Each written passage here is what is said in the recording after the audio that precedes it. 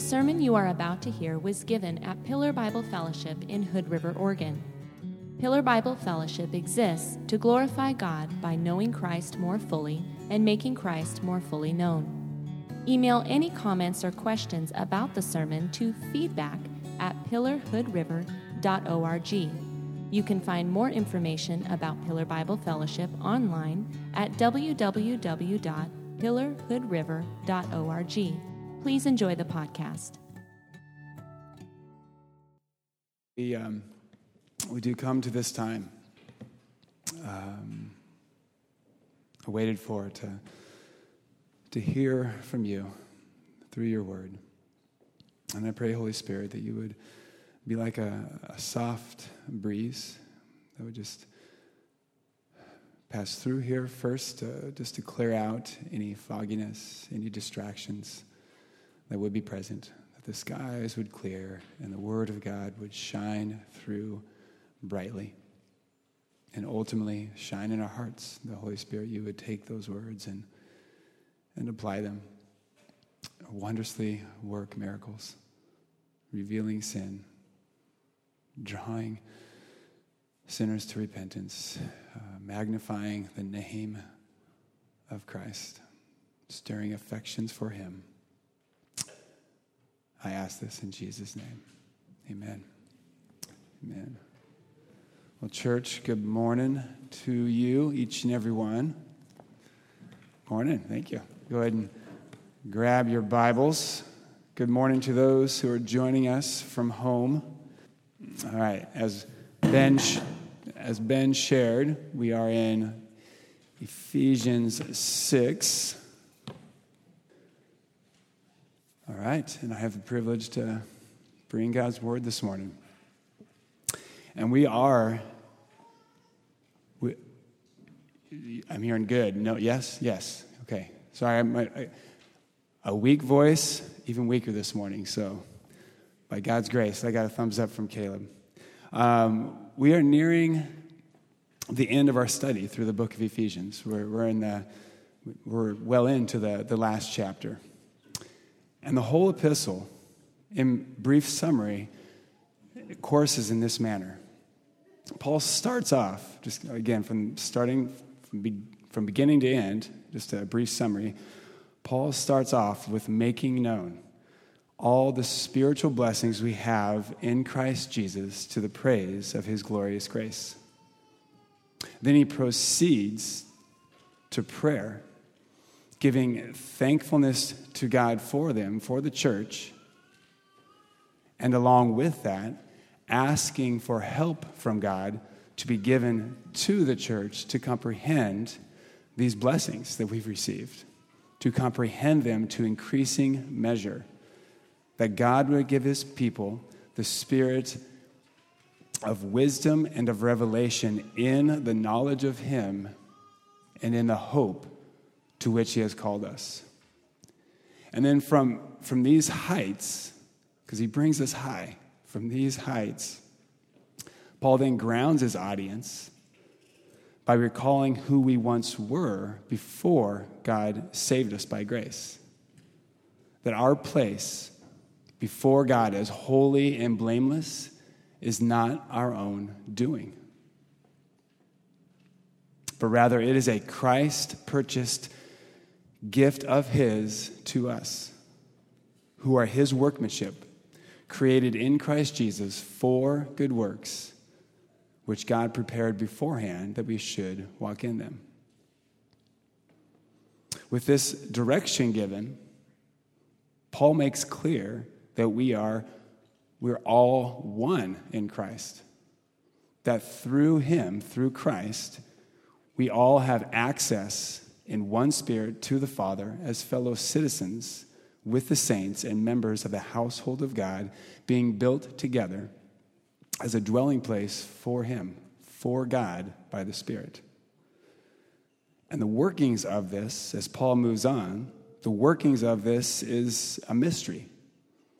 It's a mystery revealed through the gospel according to the eternal purpose that God has realized in Christ Jesus our Lord, by which, through the church, the manifold wisdom of God who created all things might now be made known to the rulers and authorities in the heavenly places. Something we take great encouragement in and courage of heart in as partakers of, even when we suffer for it. Mindful of this, Paul then leads the recipients of this letter, which includes us.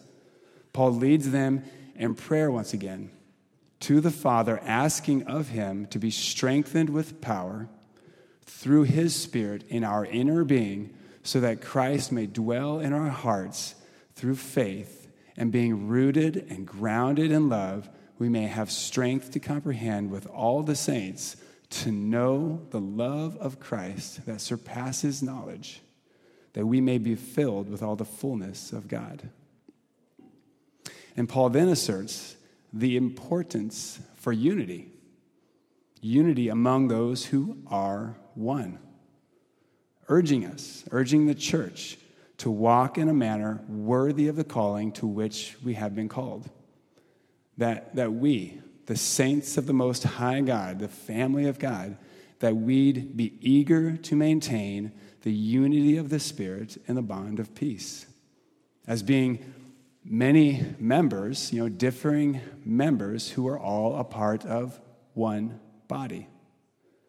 Growing up in every way into Him who is the head, into Christ, that we may build each other up in love. And from here, Paul describes the living out of this new life in Christ. Generally speaking, much as Ben prayed this morning, to look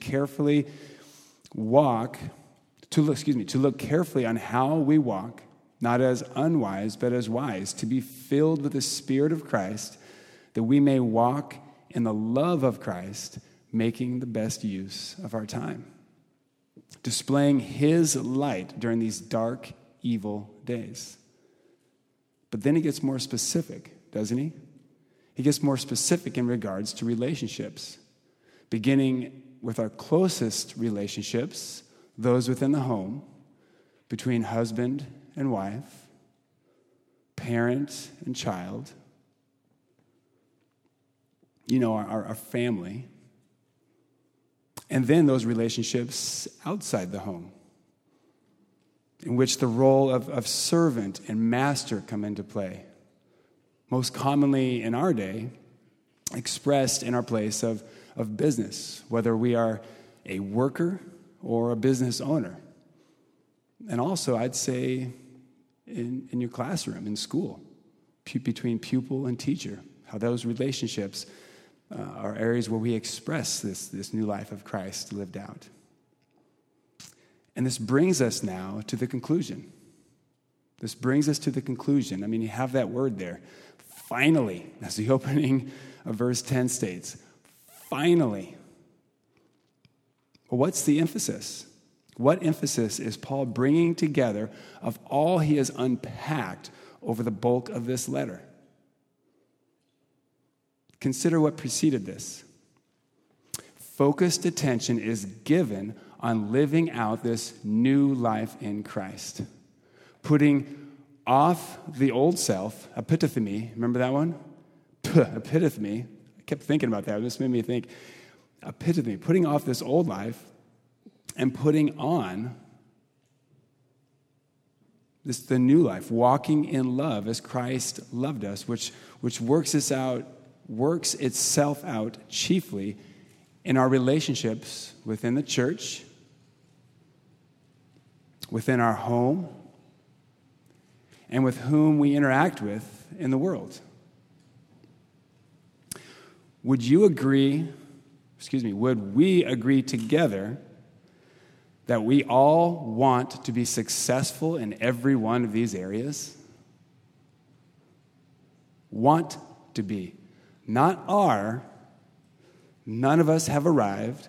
We want to be successful. I want my life to be an effective witness for Christ.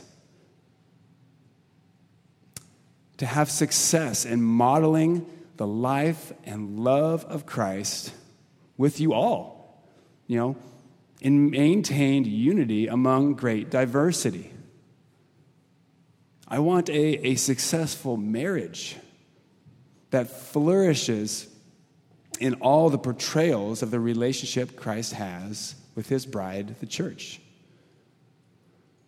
My wife and I desire greatly to have success in our parenting endeavors, in raising Grace and Matthew, that peace, love, and kindness would harmonize together, making pleasant melodies to the Lord, to ourselves, and all we interact with. Having success in magnifying the name of Christ in my workplace is of utmost importance to me. Do I hear a yes and amen to that for yourselves also? We agree then. The Christian aims to do well in all that God's word instructs us in how we are to live. We aim to do well there. In light of the gospel of the grace of God revealed to us, by which we are saved through faith in Jesus Christ, we aim to do well.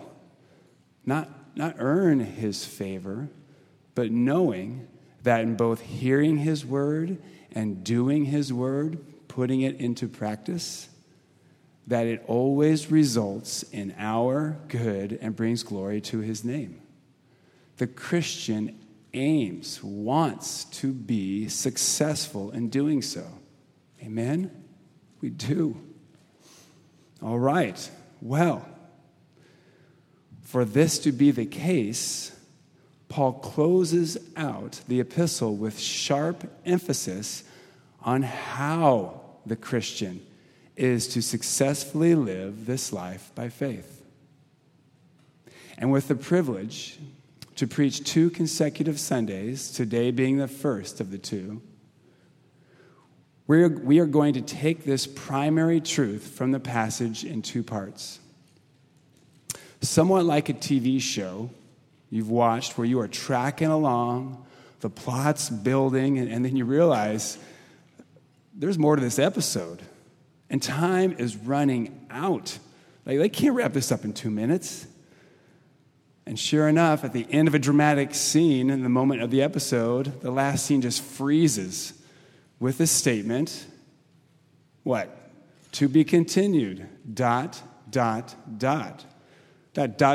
was way into use before texting and email.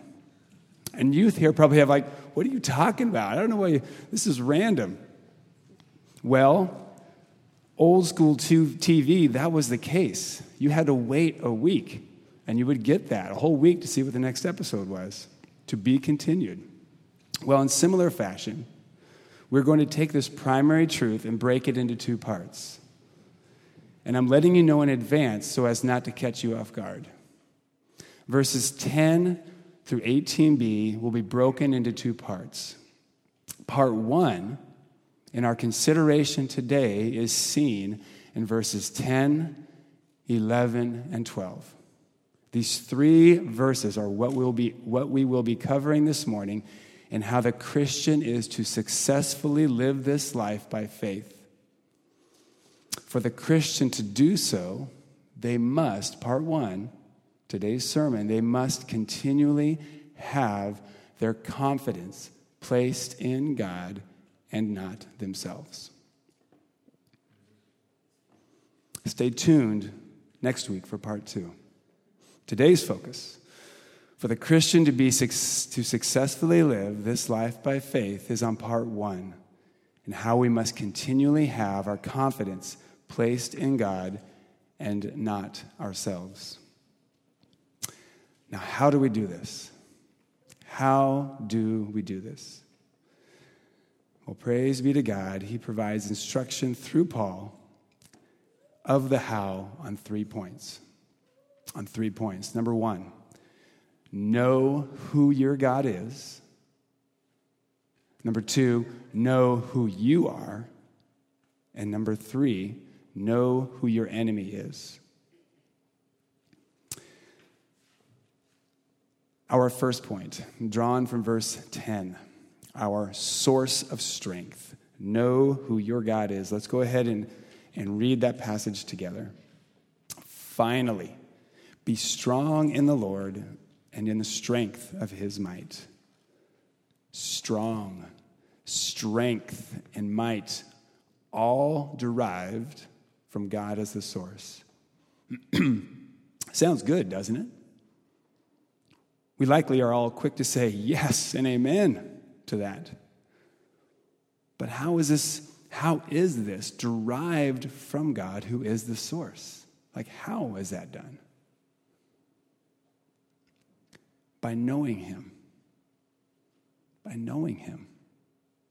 I mean, this is why Paul prayed to God for the church, asking God that the church would be given the spirit of wisdom and of revelation in the knowledge of him. To know intimately and experientially, to know these spiritual realities in which we believe by faith. In like manner, he prayed also for God's strength to comprehend with all the saints God's love, which he lavished upon us through his Son. This love of Christ that surpasses knowledge. Why is this so important? Knowledge of God and his love in and through Jesus Christ.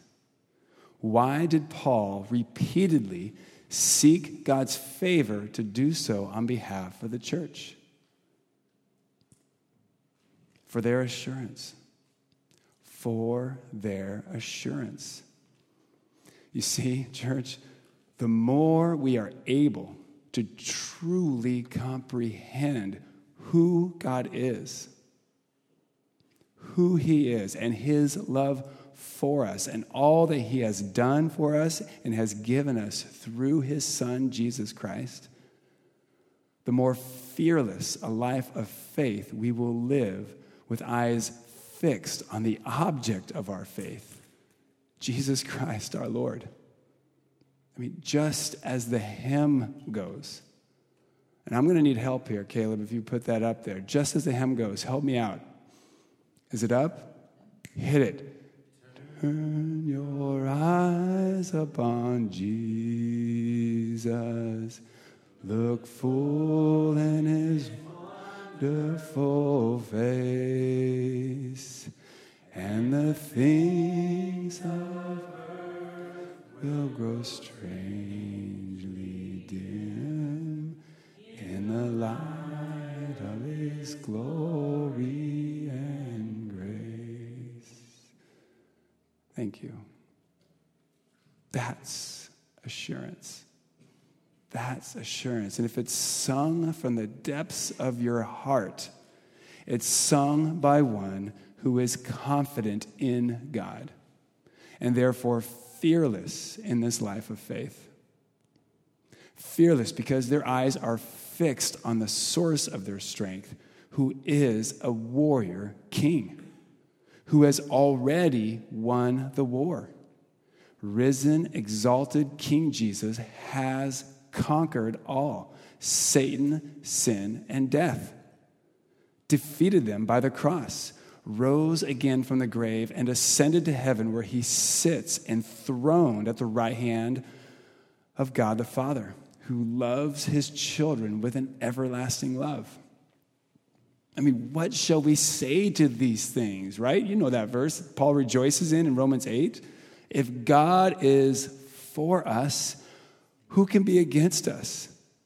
He who did not spare his own Son, but gave him up for us all, how will he not also with him graciously give us all things? I mean, who can bring a charge against God's elect? It is God who justifies. Who is to condemn? Christ Jesus is the one who died. More than that, was raised, who's at the right hand of God, who indeed is interceding for us. I mean, who shall separate us from the love of Christ? Shall tribulation or distress or persecution or famine or nakedness or danger or sword? As it is written, for your sake we are being killed all the day long. We are regarded as sheep to be slaughtered. No, in all these things we are more than conquerors through him who loved us. For I am sure that neither death, nor life, nor angels, nor rulers, nor powers, and note that, Christian, nor angels, nor rulers, nor powers, we'll come back to that later, nor things present, nor things to come, nor height, nor depth, nor anything else in all creation will be able to separate us from the love of God in Christ Jesus our Lord. Psalm 46, the Lord of hosts is with us. God is our refuge and strength, a very present help in trouble. Therefore, we will not fear, though the earth gives way, though the mountains be moved into the heart of the sea. God is in the midst of his church. She shall not be moved. With God at your back and your front and right alongside with you, sometimes carrying you, you may march ahead with confidence in him to successfully live this life by faith. Psalm 54:4, in God, whose word I praise, in God I trust, I shall not be afraid. What can flesh do to me? We do grow weary. We are weak. We are faithless. We err. We fail others. God never grows weary. God is all-powerful. God is faithful even when we are faithless. God is righteous and holy and always acts with perfect wisdom and goodness without fail. In him, not ourselves, but in him, every Christian, regardless of age, every Christian, young and old, male and female, can have lion heart confidence to successfully live this life by faith. Now, before we move on from here, there is a qualifier to be made. For we may believe these truths, but not experience them in our lives. How is this possible, you ask? Walking in disobedience. A Christian fundamentally cannot be strong in the Lord and in the strength of his might, and thereby successfully live this life by faith if they are living in sin. If they are not practicing repentance in their life. If godly sorrow over sin is not present. They cannot be strong in the Lord and in the strength of his might to successfully live this life by faith. I mean, where do I draw these conclusions? Let's look to the scriptures and see if they agree. Let's start with Nehemiah in chapter 8, verse 10. The joy of the Lord is your strength. The joy of the Lord is your strength. It's plain as day there. One who has joy in the Lord is one who delights in his word and gladly obeys and is brokenhearted. They grieve when they don't. The joy of the Lord is your strength, yours and mine. A Christian in habitual sin has no joy in the Lord and therefore draws no strength from him. But let's not stop there. Take the passage found in the book of Joshua. Words spoken by God to Joshua as he is commissioning him to go in and take possession of the promised land. Joshua chapter 1, verses 7 through 9. Only be strong and very courageous, being, you catch that? Being, as in regularly doing, being careful to do according to all the law that Moses my servant commanded you. Do not turn from it to the right hand or to the left. In other words, keep it close. Keep it close and put it into practice. Do not turn from it, that you may have, and here it is, that you may have good success wherever you go. This book of the law shall not depart from your mouth, but you shall meditate on it day and night, so that you may be careful to do according to all that is written in it. For then you will make your way prosperous, and then you will have, once again, good success. Have I not commanded you? Now listen here, verse 9.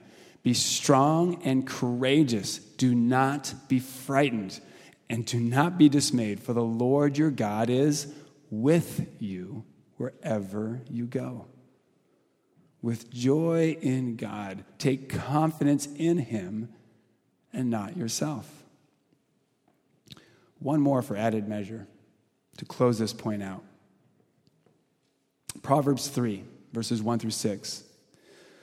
My son, and I can't read those Proverbs without hearing that plea as a dad. My son, and I hear that from my father, my Heavenly Father say that to me. My son, do not forget my teaching, but let your heart keep my commandments. You hear that plea? That's our Father. He's pleased to us. Please, not with an E, P-L-E-A-S. He please. But let your heart keep my commandments for length of days, and years of life and peace they will add to you. Notice how material possessions and power and prestige did not make the list. Those are not markers of success. They're not in the list. Let your heart keep my commandments for length of days and years of life and peace they will add to you. Let not steadfast love and faithfulness forsake you. Bind them around your neck. Write them on the tablet of your heart. So you will find favor and good success in the sight of God and man. Trust in the Lord with all your heart and do not lean on your own understanding, i.e., have confidence in God and not yourself. In all your ways, acknowledge him, and he will make straight your paths. Take joy in knowing your God, who is your source of strength, that you may have confidence in him to successfully live this life by faith. With this firmly established, we now move on to another help and how we may continually place our confidence in God and not ourselves. The second point is to know who you are. To know who you are. And before we venture into verse 11, which opens the conversation on this point, I'm going to refresh us on a few truths about this, lest we forget. First off, we are nothing apart from Christ. Worse yet, we are condemned sinners, fully deserving God's just wrath for our sin and rebellion against him. Eternal conscious torment forever and ever and ever. I said eternal. We deserve that.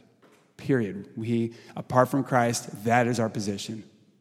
Paul unpacks this earlier in this very letter.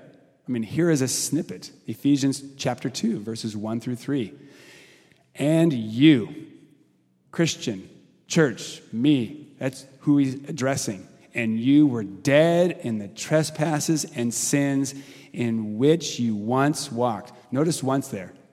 A Christian is one who repents and walks in repentance. And when you once walked, following the course of this world, following the prince of the power of the air, the spirit that is now at work in the sons of disobedience, among whom we all once lived in the passions of our flesh, not passionate for God, passions of our flesh, carrying out the desires of the body, not desire to glorify Christ, desires to feed flesh, desires of the body and mind, and we're by nature children of wrath. Children of wrath, like the rest of mankind. That is who every one of us is. We are all one category apart from Christ. And if that isn't weighty enough, try this on for size. Job 25, 4 through 6. How then can man be in the right before God? How can he who was born of a woman be pure? Behold, even the moon is not bright, and the stars are not pure in his eyes, in God's eyes. How much less man, who is a maggot?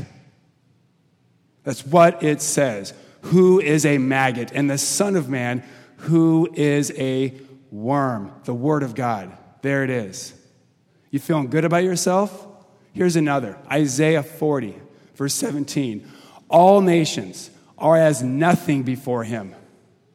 They are accounted by him as less than nothing and emptiness. United States of America would be a nation that we as citizens make a tittle portion of. Our nation itself, with all other nations over all times, is as nothing before him, less than nothing and emptiness. That about sums up life apart from Christ.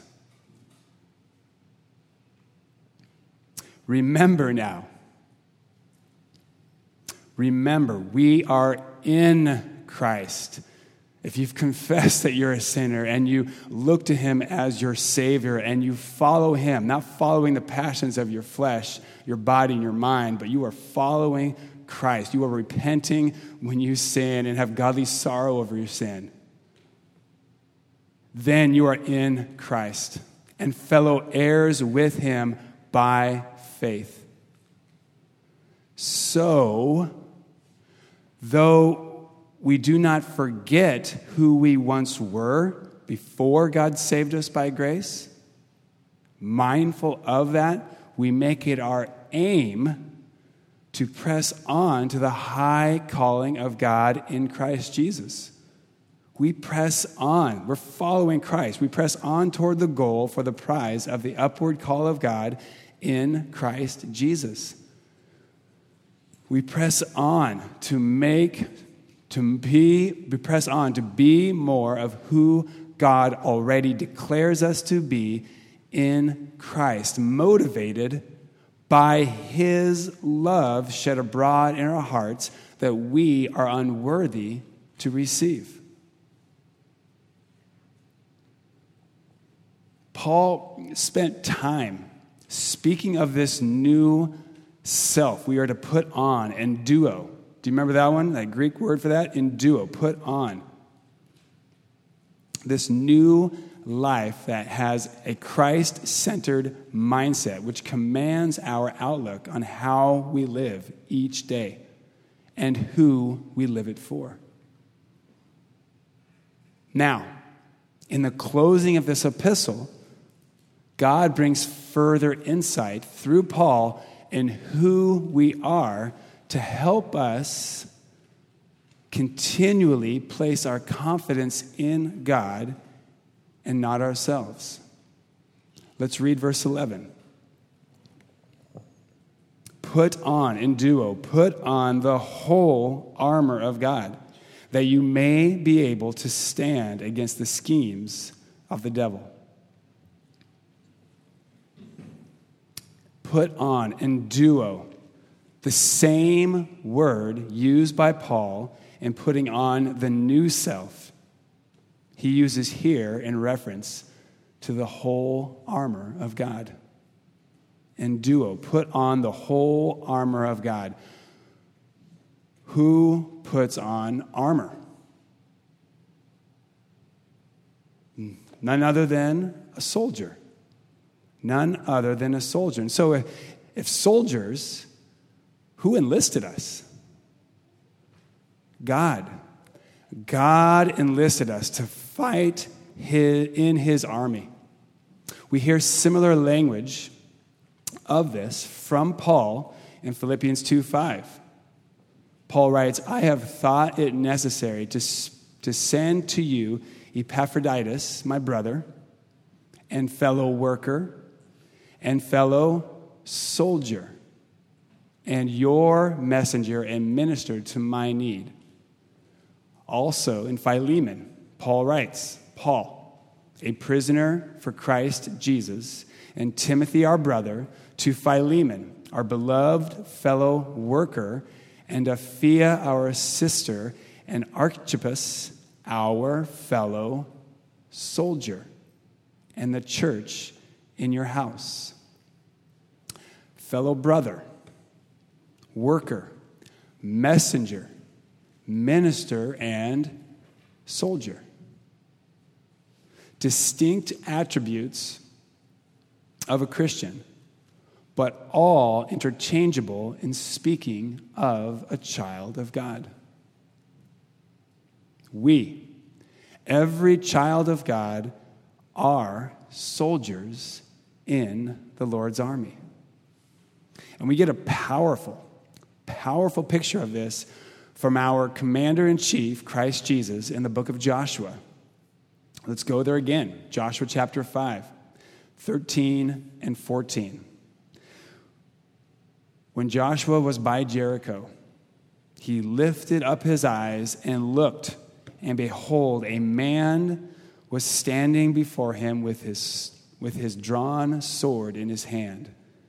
And Joshua went to him, I think trembling. It doesn't say that, but I think trembling. Joshua went to him and said to him, are you for us or for our adversaries? And he said, no. But I am the commander of the army of the Lord. Now I have come. I get goosebumps reading that. And Joshua fell on his face to the earth and worshiped and said to him, what does my Lord say to his servant? And the commander of the Lord's army said to Joshua, take off your sandals from your feet, for the place where you are standing is holy. And Joshua did so. Our commander-in-chief, King Jesus, who conquered Satan, sin, and death, gives us charge to do the same in this life by faith. In his strength, with the weapons of warfare that he supplies, we are to do battle against Satan, sin, and the flesh, with confidence in God who already won the victory for us. Like much of Christianity, it's a paradox. Fight something that is already won? Yes, that is exactly what we are to do against Satan, against sin, and against the flesh. Do in the power of his might for our good and his glory. We are fighting battles against Satan, sin, and the flesh every day. Every day, a strong warrior in God's army wears all the armor of God. who is their strength. Armor that's not made with human hands. Armor that fits. It fits any soldier of God. Unlike young David, who attempted to put on Saul's armor before going out to meet Goliath in battle. Do you guys remember that scene? It didn't fit at all. It probably looked much like Micah would if he were to put on his dad's military garb. All suited up. I'm ready to battle, Pops. No, I'm sorry, Micah. It's super cool. You were gung-ho in your dad's soldier attire, but you are not going to be able to do battle in that. You're going to trip. You're not going to be able to move. It's just not going to work. You're not going to be able to properly fight. But on the other hand, the armor of God, it fits every one of his children, regardless of age, regardless of your size, gender, or race. It's all the same armor, and we may all be equally equipped with it to fight our daily battles against Satan, sin, and the flesh. The armor of God, church, signifies that our confidence is being placed in God and not ourselves. When we put that on, that is signifying, I am helpless. I cannot do this. I need you, God. It must be put on. And duo, it must be put on. If this new life is your shirt, then the armor of God is your jacket, perhaps. I don't know, but put it on every day. If we stand any chance of standing against our enemy, we've got to put it on. It is God who has enlisted us and equips us for the battles we fight in the strength he supplies. And a good soldier knows well whom they are fighting against. The end of verse 11. Stand against what? The schemes of the devil. A good soldier knows their enemy well, which leads us to our final point. Know who your enemy is. Detailed description is provided for us in verse 12. But first off, isn't it true? In preparations for battle, a successful warrior captain is one who thoroughly studies who their enemy is, learns their tactics, their motives, how they think and operate, and learns their kryptonite, namely what will bring them to their knees defeated. Let's give attention to verse 12 to learn about whom we are fighting against. For we do not wrestle against flesh and blood, but against the rulers, against the authorities, against the cosmic powers over this present darkness, against the spiritual forces of evil in the heavenly places. To begin, know this of our enemy. He is very real. He is very real. Satan and his demonic forces exist. When Satan, an archangel, was cast out of heaven, he took a third of the angels with him who joined in his rebellion against the Most High God. Satan and his demonic forces are real, and they don't walk around wearing red, holding a little pitchfork in their hands and sporting some tiny horns out of their heads. No, the devil is the prince of the power of the air. He is the spirit at work in the sons of disobedience. He is the accuser of the brethren. As Paul references in 2 Corinthians, he is the god of this world. He and his servants will disguise themselves as an angel of light to draw people away from the truth, to deceive them. He is a liar. He is the father of lies. He is powerful. He is powerful and knows Scripture good enough to tweak it to serve his own demonic purposes. Satan and demons are evil spirits that can possess a person so that they are not themselves, but rather under their demonic influence. They can also oppress a person, oppress them with various afflictions of torment, mental, physical, circumstantial. Evil spirits, demonic forces, rulers and authorities, the cosmic powers over this present darkness, spiritual forces of evil in the heavenly places are very real and are the Christian's enemy.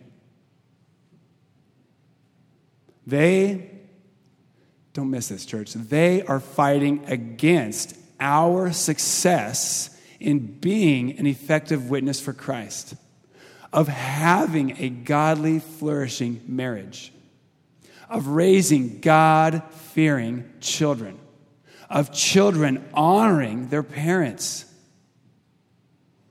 of the soldier of God modeling Christ's likeness in our lives each and every day, wherever we are. We aim with God's help for success in all of these areas. The spiritual forces of evil in the heavenly places aim to wreck it all. They aim to wreck it all. Hell bent on that. The cosmic powers over this present darkness wage war in direct opposition to what we are striving for. That's a reality.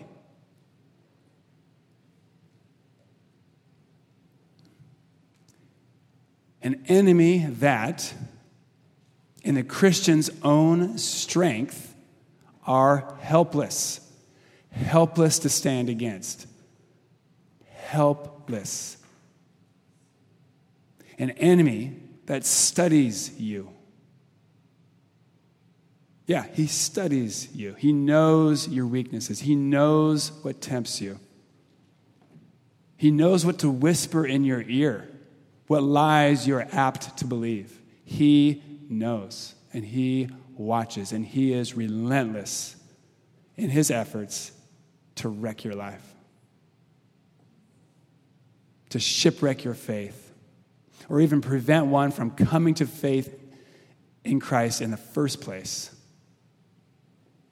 Our enemy, whom we know, as I recall you to a verse referenced earlier in Romans 8, we know and can be sure that neither death, nor life, nor angels, nor rulers, nor powers, our enemy, nor things present, nor things to come, nor height, nor depth, nor anything else in all creation will be able to separate us from the love of God in Christ Jesus.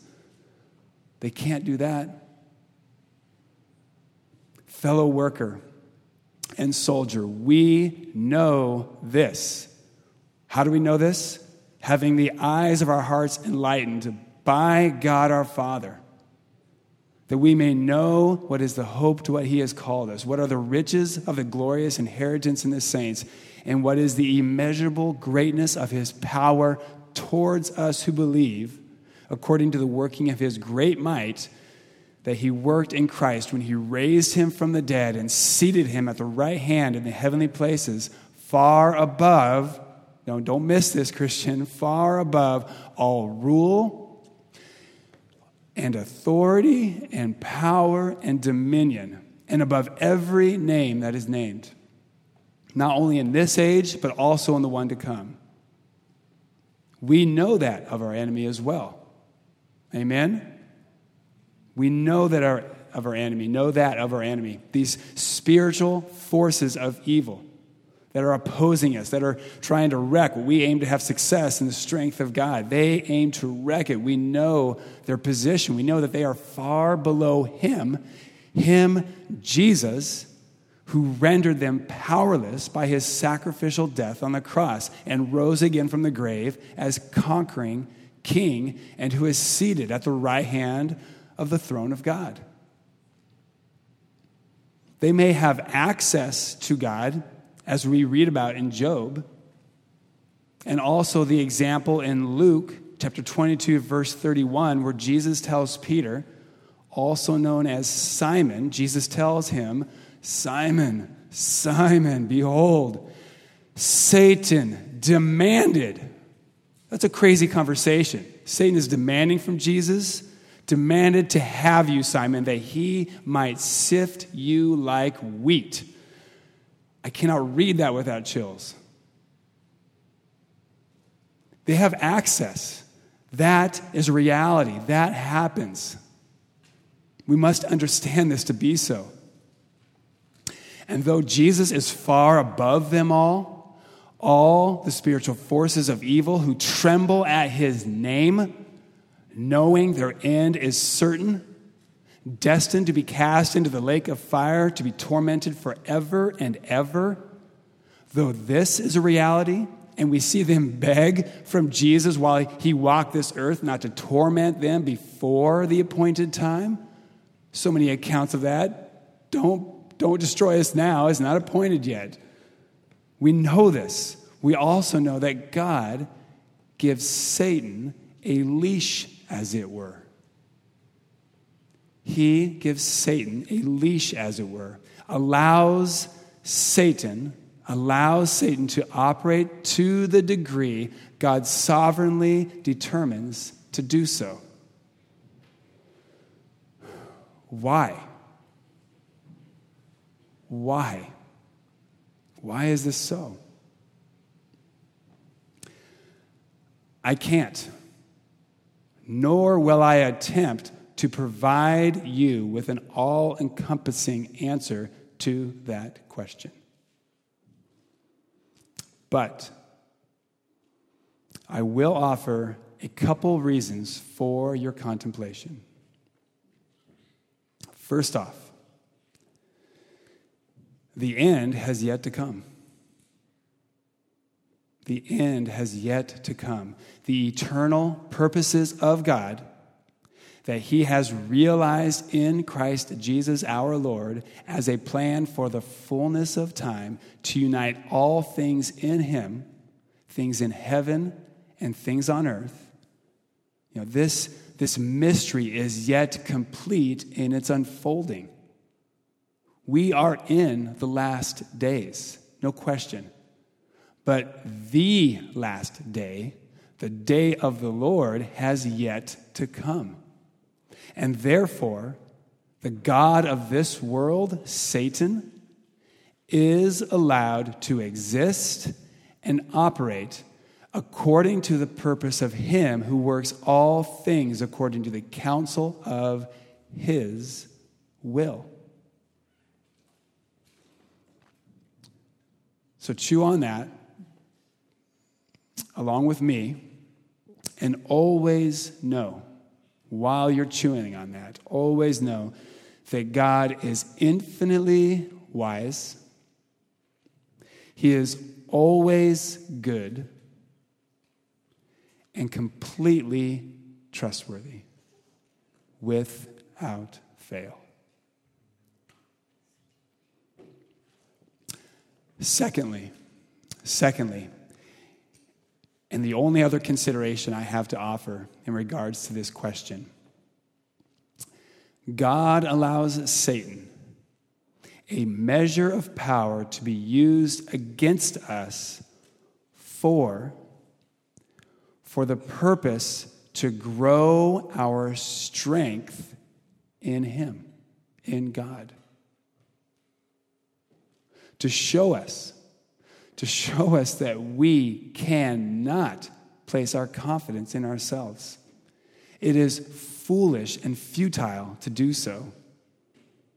Psalm 49, man in his pomp will not remain. He is like a beast that perishes. This is the path of those who have foolish confidence. Confidence in yourself, however pomp display it is foolishness, empty, We need to see that. We need to be reminded of it regularly. Therefore, God wisely allows this, allows affliction, allows suffering by the influence of spiritual forces of evil fighting against us. God wisely allows this to a measure because he knows what each of his children are able to handle. He allows this to a measure, which does vary for his kids, right? You're growing in the Lord, it's going to be turned up a little bit to grow you more. It varies for his children, each of them differently, and over the course of their life, there's variation there for the good purpose to grow our confidence to be entirely placed in him, so that he alone would be our strength to successfully live this life by faith. Who himself, and this is such a beautiful thing, who himself, God himself, after we have suffered a little while, whatever measure he determines necessary, after we have suffered a little while, God himself will restore, confirm, strengthen, and establish you. What a promise. He is faithful to do so through each and every battle we fight. We can be confident in that according to the promise of his word just given. Only by God, only by God may we be able to stand against our enemy, having put on the whole armor of God, signifying our confidence being in God and not ourselves. If we stand with confidence in whom has enlisted us and equips us for the battles we fight and the strength he supplies, if we stand with confidence in God and not ourselves, we will successfully live this life by faith, claiming victories in the battles we fight against Satan, sin, and the flesh. Every day that we already have the victory won by our risen King Jesus. Amen? Amen. We must put on in duo the whole armor of God, signifying our confidence in God and not ourselves. How then do we put it to use? To be continued. ... Would you guys join me in prayer, please? Almighty God, there's a lot in this passage that would cause us to tremble, and rightly so. But it is not balanced with what would give us, that would lead us to take courage of heart. It is overcome with that and the fact that we can know who our God is. We can stand against our enemy with confidence in you, not ourselves, with everything that you have supplied to live this life faithfully by faith. God, I thank you for these promises. I thank you that we can have such a confidence, that we can have victory in our lives. And I know I'm not alone when there is many battles that have rendered me defeated, wrecked. But my head lifts up to you, to my risen King who is seated at the right hand of the throne of God, who intercedes for us, supplying the strength, sustaining us, guiding us through the battle. the battles we fight, Father, even as Paul prayed, help us know you more. Help us know this love of God in Christ Jesus that surpasses knowledge. That whatever we do face, that our eyes in the facing of it, that we already are fixed upon you, Lord Jesus, set on you, looking to you for strength, drawing from the source.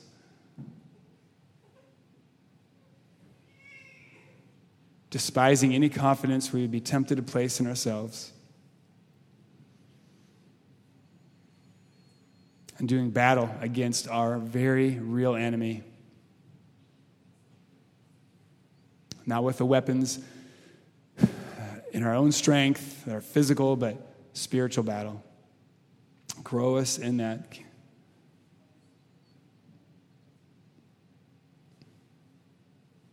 I ask in Jesus' name. Amen.